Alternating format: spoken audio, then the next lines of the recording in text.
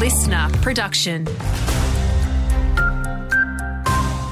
Good morning, it's Andrew Shaw with the latest. With bushfires front of mind for many Victorians these past few weeks, our emergency service workers are being applauded for their resilience. With floods and fire ravaging the state in recent years, one Aussie firefighter says more resources need to be given to the states to battle natural disasters. Emergency services worker Amanda Lamont says crews need more support so they can better support the community. Not only is it state-based emergency services agencies that are getting exhausted, they're pulling resources from other states because they can't do it all themselves. And those states are also now experiencing the impacts of these disasters. So this is a national issue that needs to be addressed.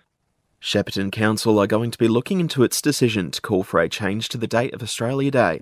It follows their meeting on Tuesday with councillors to see what cost implications there are of reinstating their previous approach to January 26. 3 councillors voted against the measure. Briefly, the community gathered in Druin last night to discuss barriers facing women in sport and sporting pavilion developments, and while the bushfire threat may have eased for now around regional Victoria, it's still expected to stay warm over the coming week. The heat's likely to see more people heading to our local waterways to try and cool off. It's prompted Lifesaving Victoria's Liam Cricker to remind us to prioritise our water safety. We are certainly seeing more people head out to dispersed locations, so heading to those unpatrolled locations. And again, I have to reiterate, it's really why we're encouraging people to head to patrolled locations. If we can see you, we can save you.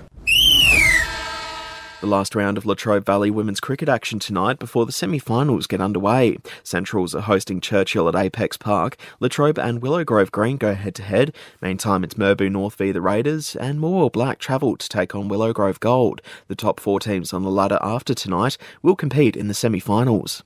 And briefly, the T20 Cricket Shepparton Grand Final also kicks off tonight. Central Park St Brendan's will be facing off with Newmarket at Deakin Reserve. Tiger skipper Tyler Larkins told the Shep News he's expecting a big game.